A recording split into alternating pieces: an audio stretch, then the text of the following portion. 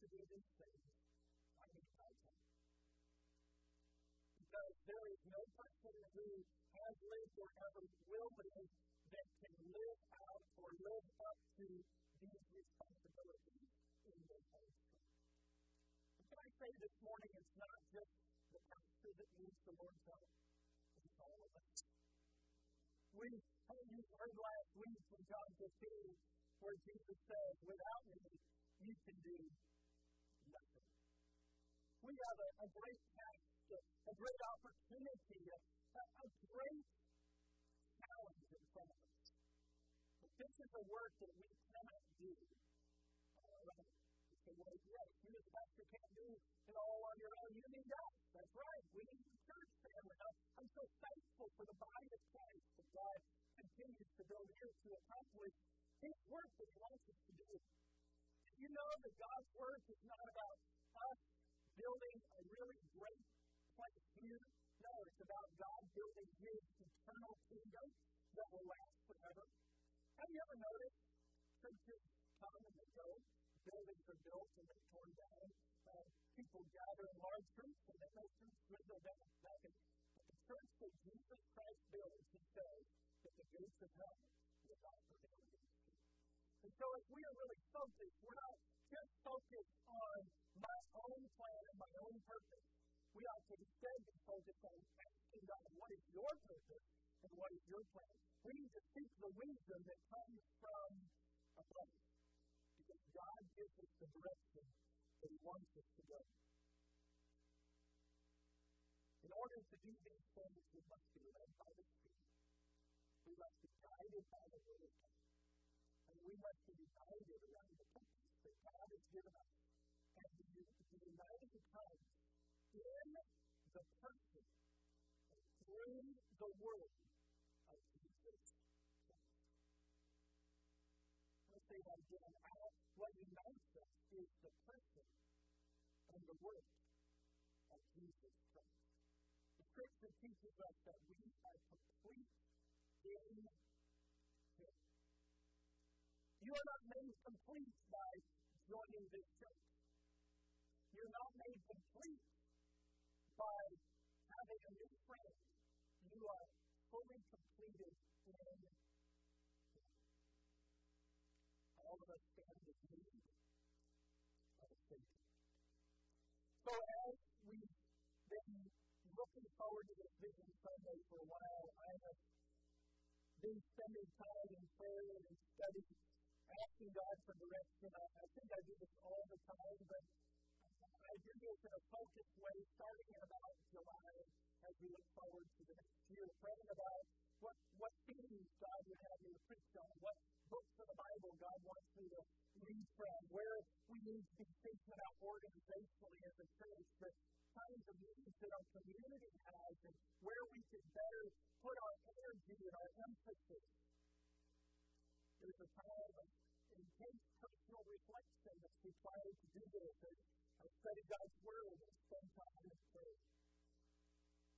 But as I do these things, and as we do this together, I want you to know I don't do this because it's my job. I do it because it's my calling. This is what God's called me to do. I don't do this because I get paid to do it. I do it because I want to do it. I do it because God has placed in me a desire, a burden, a passion for souls, a passion for people, and a desire to see people to follow Christ. God has given me this calling, and I must walk with Him and follow Him. And I believe that God has given each one of us to each other so we can walk in that together. Together, we can be fruitful for His glory. Today, I want you to consider with me what Jesus said to His disciples. John chapter 15, and verse 7 and 8. He spoke these words shortly before He was taken to be crucified. And if you had been there when Jesus died, you might have thought, like many of His disciples thought, that this was the end. But as Jesus spoke these words to his disciples, he wasn't preparing them for the end of something. Rather, he was preparing them for the beginning of something. The beginning of life filled with the Spirit, empowered by the Word of God to accomplish the mission that Christ was sending them out to do. In this passage, Jesus gives us a very important key to fruitfulness. Or another way we might think of this in modern vernacular, to profitability, productivity. In this day and age, Jesus is used in the illustration of a vine, branches that bear fruit. It's as if he's gone to the vineyard to look at what's there and what's growing there, how to best help that vineyard to produce more fruit. From a business perspective today, you might say, I'm looking at my investments to see how to generate more profit. Or I'm looking at my business to see how I can generate better productivity. Jesus' desire for each and every one of us is that we would bear fruit.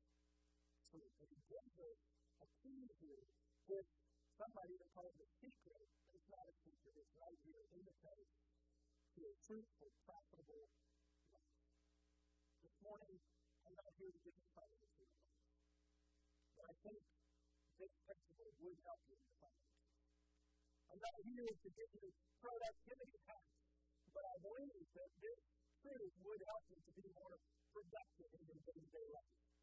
This is the Word of God, spoken by our Creator, our Savior, and our God. Listen to what Jesus said. If you abide in me, if my words abide in you, you shall ask what you will, and it shall be done unto you. It's quite a promise for you. Herein is my Father glorified, that you bear much fruit. So shall you be my disciples. I'm a preacher for a little while through this morning on this theme that true disciples equal fruit producers. True disciples of Jesus Christ will produce fruit. He says again, verse 8, herein is my Father glorified, that you bear not just some fruit, he says much fruit. So shall you be my disciples. What is a disciple? I mean, that's a word that we use a lot around here. It's a word that you might hear if you attend other churches or go other places. Jesus used the term a lot. What is a disciple? I would say it this way. A disciple is one who is a follower of Christ, who is being changed by Christ, and is on the mission of Christ. You remember what Jesus said when he went to go and call his disciples to himself? He said, follow me, and I will make you to become fishers of men. There was a call to follow him, so a disciple must first be a follower of Christ. If you're here this morning and you don't know Jesus Christ as your personal Savior, he wants to forgive you of your sins. He wants you to be his follower. He's calling to you this morning. He's saying, come and follow me. But to be a true disciple, you first must be a follower of Christ. But you must also be somebody who, as a follower of Christ, is being changed by Christ. And let me say it this way to you this morning. If you are a true follower of Christ, you will be changed by Christ. You can't avoid being changed by him who you follow. If you're not being changed by him, you're probably not walking with him. You're not following him as you should be. If you're around Jesus, he will change your life. There are many people who say the name of Jesus, but aren't true followers of Jesus. They've not given their life to him. They've not committed to follow him. But they're just doing it because it's the cultural thing to do. Just as in Jesus' day, it was the cultural thing to do to follow after the rabbinic tradition. But the way who followed after those in empty tradition and didn't understand the true spirit of the law, which was to help to bring them into a personal relationship with God. A disciple is a follower of Christ who is changed by Christ and who is on the mission of Christ. Jesus said, I will make you to become, that's being changed by Christ, fishers of men. That's living on the mission of Christ. It's important that we understand what a disciple is, because if we don't even know what this means, and if we think that everybody is a disciple, then we'll miss the point of this passage altogether. I want you to notice, first of all, and I just have two big points here today. I have a lot of little ones on this. Some of you thought you were about to get all these. I'll try to keep it focused and brief today.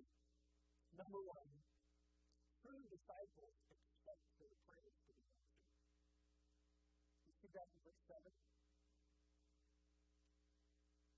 There's a promise there. You shall ask what you will, and it shall be done unto you. What an incredible promise. Ask what you will, and it will be done unto you. That's a promise I think we would all like to claim. Wouldn't you like to just ask God for whatever you want and He would do it for you? No, anyway. That's the promise. But if you take that promise as it is out of context, you'll miss the power of the promise. You won't ever get to experience that fulfillment in your life. In fact, I think there are a lot of people that tithe expecting that promise to be held true. They don't get their prayers answered, and then they say, well, God must not be doing it. Or God really can't do it anyway. And it's because they read the promise, but they don't read the condition that comes before them. I will tell you, as I just meditated on this passage, I probably read it 250 times at least, and just every morning I wake up praying about it, and every evening I talk to the Lord about it before I go to bed, and just thinking and thinking. The biggest word that keeps jumping out to me in this passage is the first word of verse 7. Yes. Isn't it interesting how sometimes God can grab your attention with really, really words? Yes. Yes, it's a really big word, isn't it? Because if is like a knife. You're either on one side or the other of this word. If. If. If. Have you ever felt like you faced more closed doors in life than open ones? Have you ever struggled to pray because you didn't feel like your prayers were being answered? Have you ever prayed and felt like your prayers didn't accomplish anything? Here's the key. And it starts with the word peace. Yes. Yes, this is the key to open the closed door. This is the key to praying the right way. This is the key to be able to expect your prayers to be answered. This is the key to even knowing how to pray. Jesus said, back in the previous chapter, John 14, verse 13 and 14, and whatsoever ye shall ask in my name, that will I do, that the Father may be glorified in the Son. If you shall ask anything in my name, I will do it. You say, well, how do we know how to do that? Does that just mean we should say, as long as we say the magic words in Jesus' name at the end of every prayer, that we can expect it to be answered? I mean, we say those words, and I think we should say those words. But those words are not some magic key to God's heart. If you repeat this phrase in Jesus' name, and anything that you say will just happen. But you know, there are people that teach that.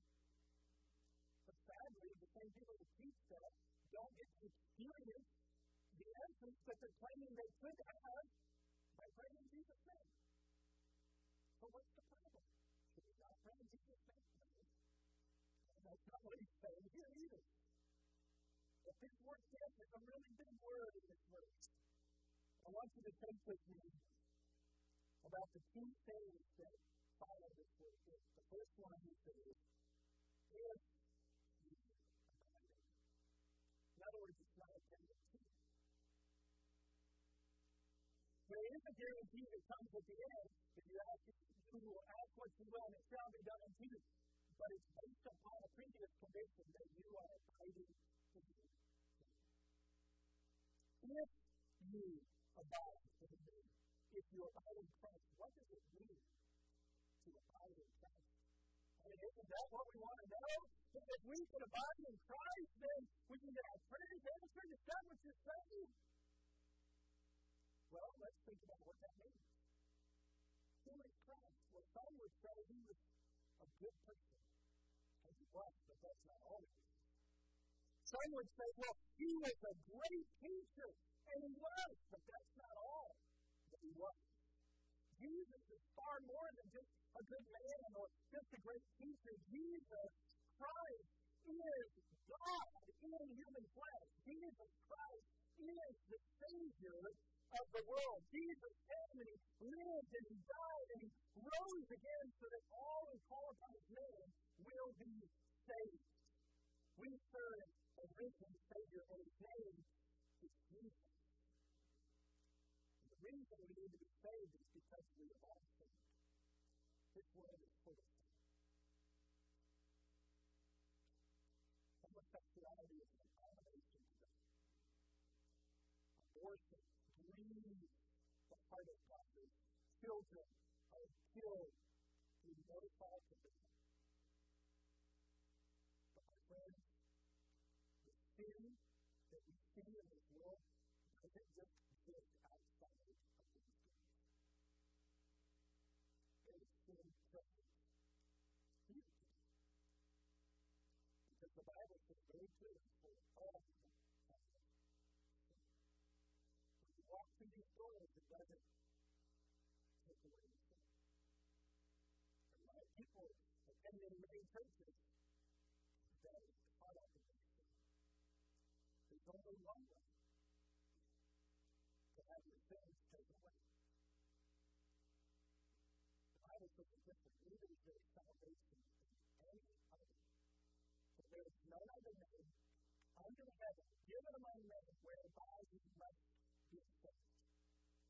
The only person, the only way to be saved is through Jesus Christ.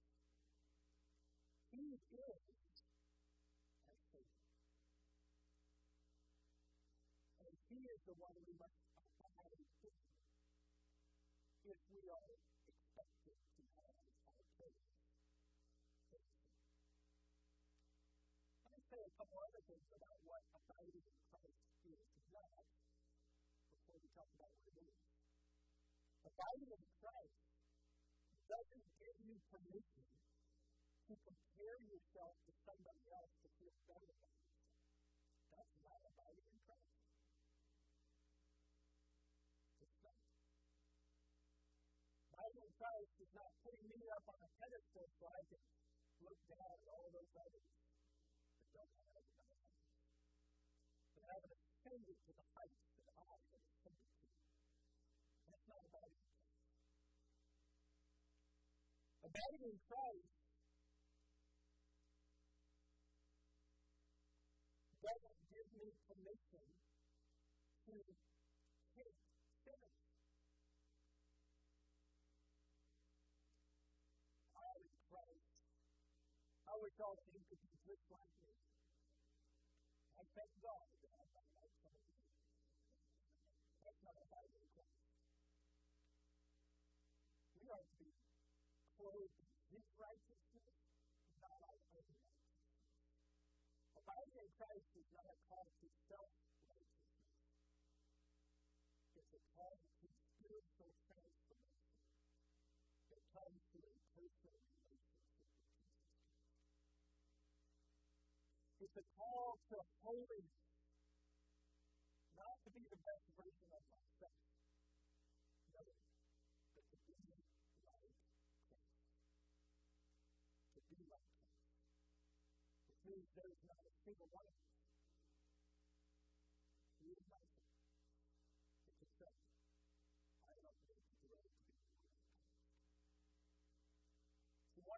ways that we often mistake for abiding in Christ is that we feel closer to Christ than someone else. So I define how much I'm abiding by how much closer I am to Him than somebody else. So as long as I can find somebody like Mike, I am close to Mike because Mike makes me feel good. It's like when we play golf, right? That's why we were partners. I thought I was a bad golf. No, I was just but I can't walk around and say, man, what a great golf club. Because I'm better than somebody else. And my kids have taken a great job for it.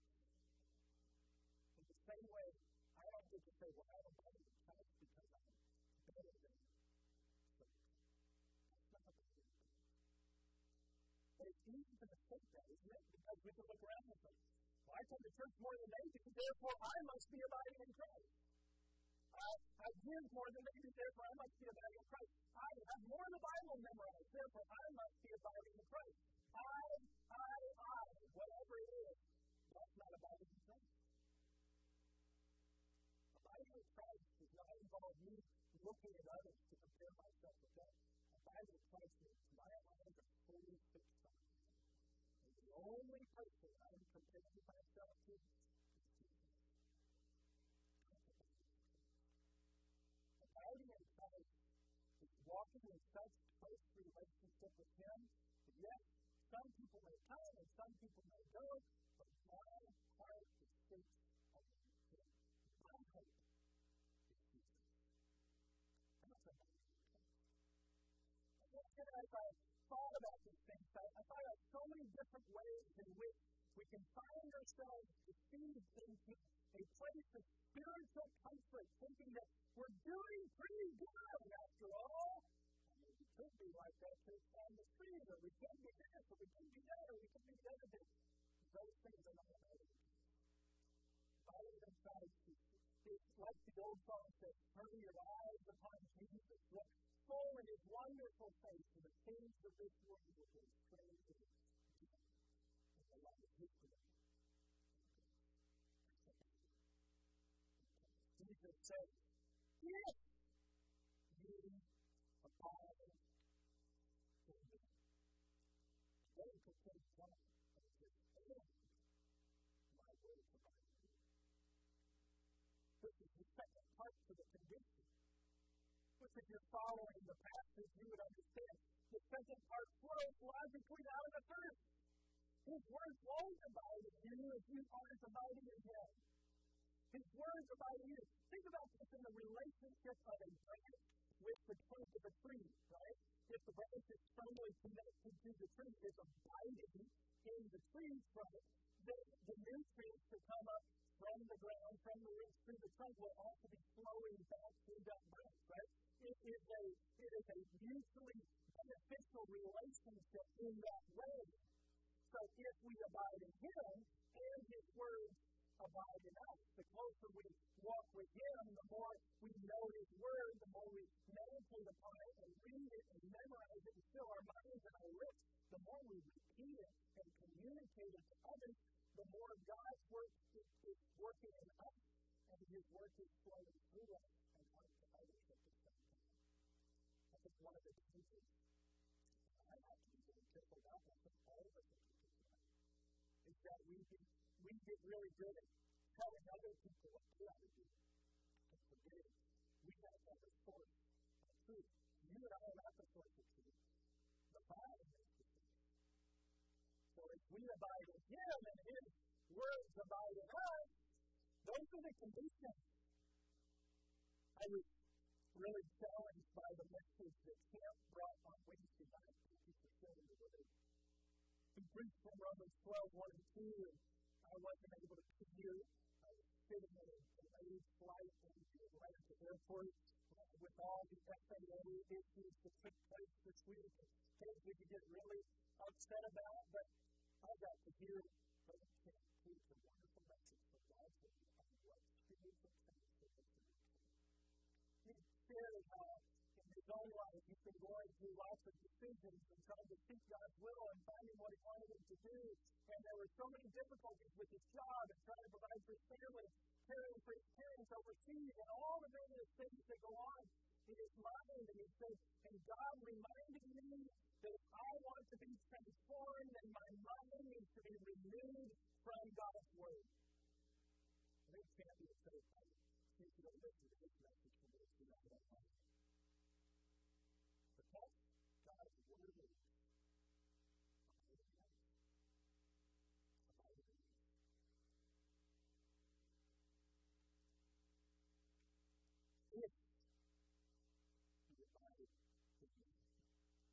And by words about it. Then we can have the expectation of answer. That's when the expectation of answer takes. So there's the condition to answer prayer. Yes. But then we see the expectation of answer. And what's the expectation? Isn't it an amazing thing? You shall ask what you will, and it shall be done unto you. Here's the thing I am absolutely convinced of. The more I thought out and prayed over this passage, is that if we are truly abiding in Christ, and His words in us, then the prayers we are praying are going to be the prayers that God wants us to be. Because what words will we be speaking? His words. His words are abiding in you. So I think when we're struggling to get our prayers answered and we're praying about things, we got to go back to God's Word and say, God, is this your Word? Is this what you desire? Is this what you want? Or is this what I want? Have you heard the phrase in Scripture repeated by the Word, by the mouth of Jesus Christ Himself? It said, not my will, but thine be done. If Jesus prayed that way, I think we should. Jesus was careful to pray the words of His Father. And if Jesus was careful to pray the words of the Father, then we ought to be careful to pray His words as well. His words of Father.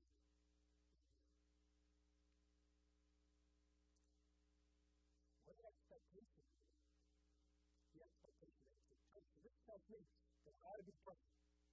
That I need to make sure that my heart is right, that I'm abiding in Him, that my walk is right, my life is right, and then I can expect Him to answer those prayers.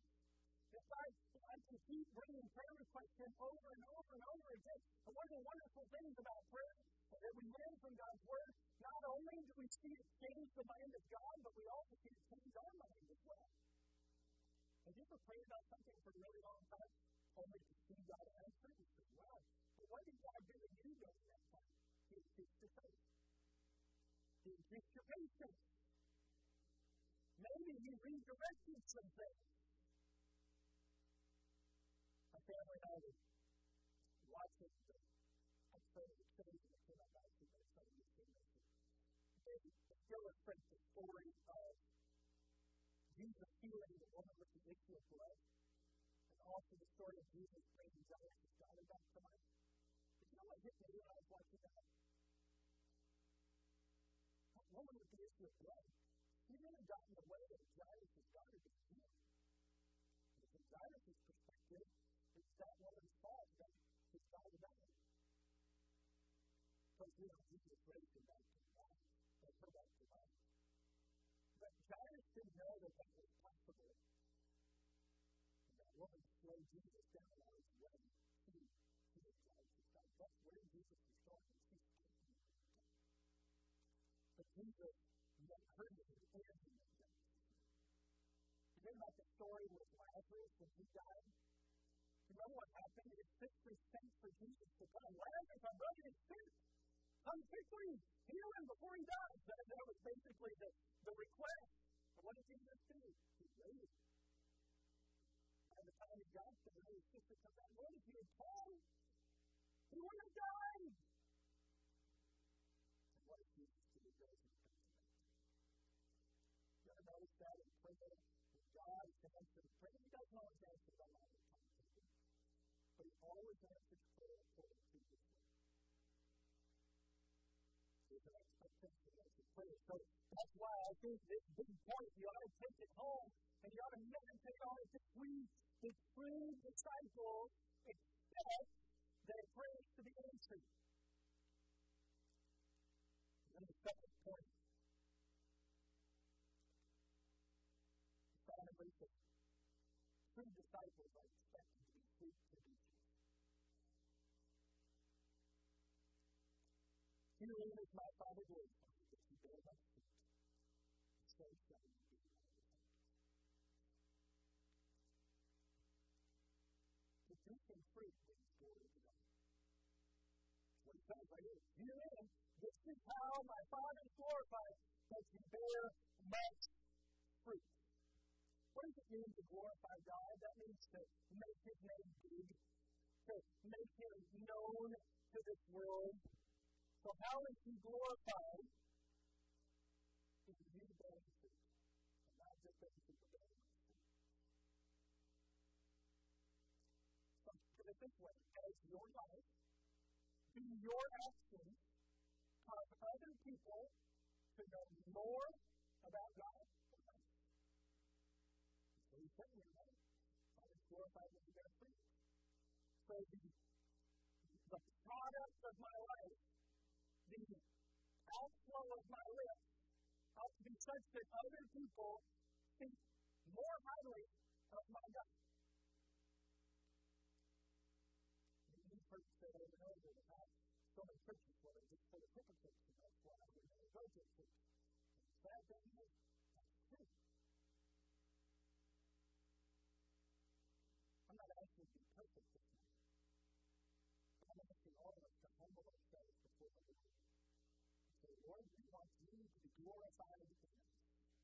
So would you do your work through us to make us into your image so that we would abide with Christ, so that the product of our life, so that the outflow of our lips would not detract from the name of Christ, but would point people towards Him. Herein is my Father glorified, that you bear much fruit. Producing fruit brings glory to God.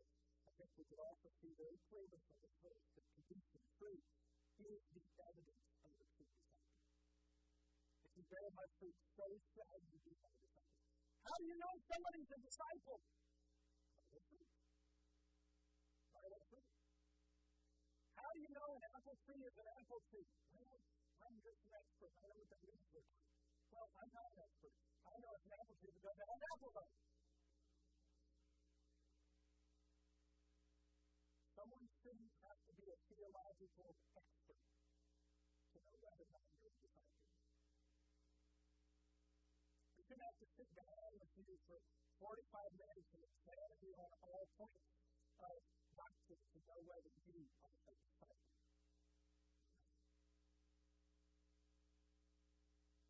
I should just be able to observe your life. I don't know, that sounds pretty judgy to me.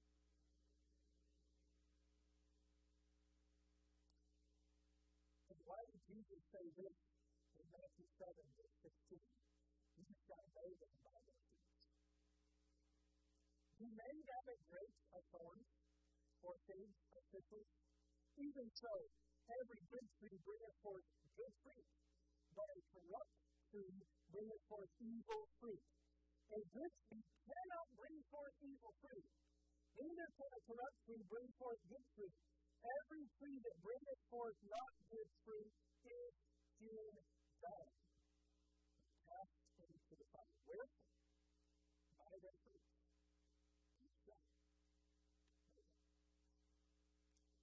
One of the thoughts that just kept coming to my mind over and over is, how long would it take somebody to be with me for them to know that I was a disciple of Christ? Would somebody have to be with you for a day? Week? Month? Year? Would it be that the longer they're with you, the more they would count that you're a disciple of Christ? Some of us were really good at trust. Hey, look, I'm a disciple. But the longer you're with them, the more you scratch your head. I'm not so sure. The true disciple bears fruit. So I have two questions as we close.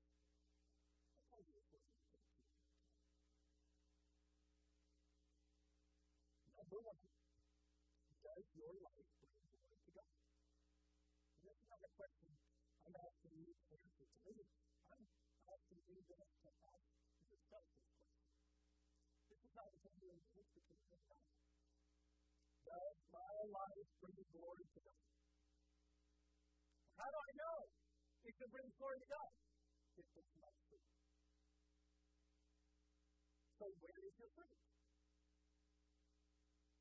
This is what happens in the or is it a great time? But if it was, I can run down the aisle with a big basket that was empty and you have anything to throw in it. Does your life? And then the second question really is not all that different from the first. It's just a different perspective on the first question. Is there any fruit that proves you are his disciple? Is there any fruit that proves you are his disciple? By the way, fruit is not just something you imagine in your mind. It's not just something where you have a higher opinion of yourself than someone else. Fruit is actually something that someone else can observe in you. So those of you who are married, if you want to know if you have fruit or not, ask your spouse. And then come to me on Monday and we'll start working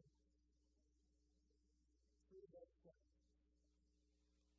But wouldn't it help us if we got honest with ourselves and honest with those around us? Humbled ourselves before the Lord. Instead of walking around like we've got it all together and all figured out and that we're doing everything right and everything else is right. But we would look ourselves in the mirror and say, Lord, I need you to look on you. It's you, oh Lord, standing in the need of prayer. Yeah, my brother has some problems, my sister too, my wife, my husband, my children, but Lord, I need you. I need to abide in Christ. Abiding in Christ is not me looking around at everybody else to see how much closer I am to Christ than they are. Abiding in Christ is me looking just at Christ and saying, how much closer can I be to Him?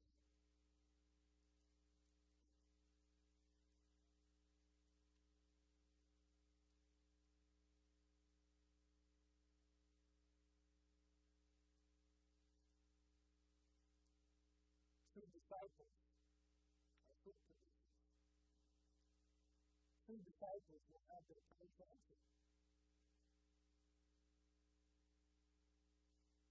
True disciples will bring glory to God.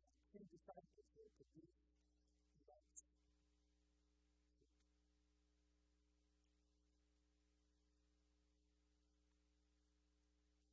I want to say one more thing before we close.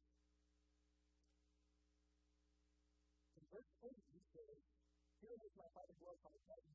Bear much fruit. I did some study on that word to bear fruit. This is a verb. It's an action word. This word is not in the past tense.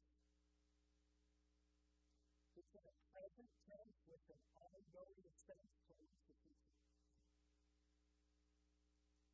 I just want to challenge you to this morning that the fruit that we think we may have not just be fruit that was produced a long time ago.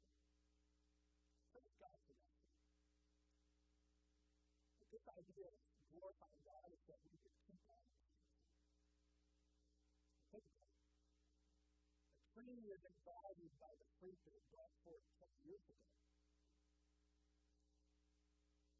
You don't keep the vines in your vineyard that boy used to make some great grapes. Let's keep them around for old times' sake. I know they're good. But we just remember how it used to be. Okay? It's going to keep on being. One of the things I'm starting to learn about life is that as we continue to move through life to different stages, is that God works in and through us in different ways. So the things you were able to do at one stage of your life may not be the same at the stage you're in right now. It probably won't be the same 10 years from now, 15 years from now. So, for the young people in the room, we've got some boys and girls in here that aren't even in junior high yet. God wants to use you right now to bring forth fruit. You don't have to wait till you get better to discover these things, too. God is doing His work in you. He wants you to abide in Him. He wants you to hear your prayers. Teenagers, it's not just, well, someday when I grow up, then I'll bear fruit. When I get to college, or when I get into my job, or when I go up to trade school, or I do this, then I'm really going to start producing. No, God wants to produce fruit right now. And yes, the fruit He's producing in you and through you may be different than the fruit He's producing in you. But that doesn't mean it's any less valuable. It's fruit. Some of you can look back at different places in your life. Boy, that was a great fruit-producing time. Praise God for that. But I want you to keep looking forward. Because we are abiding in Christ.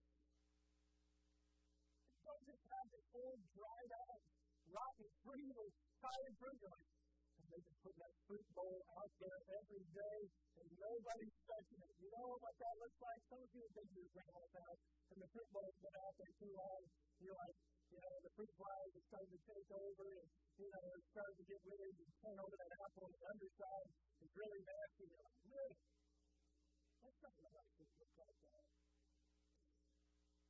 Fruit is good because it keeps on being replaced and replaced and keeps coming. I'm so thankful that God has a purpose for each of you. What this tells me is that there's always something to look forward to for the Christian. Jesus is going to the cross to the very shoulder, and He's looking forward. Why? Because He was the cross right at the end. Some of you have gone through some health things in the last year. Well, the end is not coming for the Christian. It's the next step. It's the next step. It's hard. It's difficult. It's unknown. How are we going to do this? By faith. I think about this in relation to our church. We'll go through this in more detail tonight. How are we going to navigate the next step? Where are we going to go? Where are we going to see people? What are we going to do with this? What are we going to do with that? Who's going to be in charge of this? Who's going to read that? Who's going to do this thing? Who's going to do that thing? Tell me what who can. You know how we're going to figure all that out? By abiding in Christ. We're out here problem solving. It's with abiding in Him. Doesn't mean we can stop working, right? We have to be renewed in our mind. I keep coming back to that. What was the other thing? We did that reminder. But if we navigate the steps ahead, there will be times where all of us, myself included, will be told to say, no, I know it's this way, it has to be this way. And Jesus said that's the only way it's going to be. Where you lead, that's where I'm going. Just a moment. Mike's going to come and play the piano. He's going to play something. I like to know what he's playing. The old song, you've heard it before. But the word is the word for those people. I surrender. I surrender. All to Thee, my blessed Savior, I surrender. So this morning I have just a few things I want you to think about as we close. Number one, if you've never given your life to Jesus, today would be a good day to do it. God is the Lord, I surrender all that. I don't know everything, I can't figure it all out myself, but I am willing to trust in You. And all I'm saying, I'm not going to be saved. And I would like you to do that today. And you're here this morning and you say, I need to surrender some other area of my life. Some I've been holding on to, some relationship, some past hurt, some bitterness, some anger, some struggle, whatever it is. You need to come give it to the Lord. Maybe you're facing a problem. I just can't figure this out. I don't know what to do. Give it to the Lord. He can solve your problem. Maybe like me, God has spoken to your heart about abiding. If you're honest and you start looking at the fruit, and you look at what you're doing, and you look at your prayer life, and you look at whether or not God's been answering those prayers, and what? I don't know. I've been abiding in Him, and His words have been abiding in me. Whatever God has spoken in the heart about this morning, I hope that you'll put feet to that. You will take time to give it to the Lord. Time to confess, time to praise Him, time to ask Him for direction for Him. Father, we thank you for this day. And we thank you for your way to keep faith.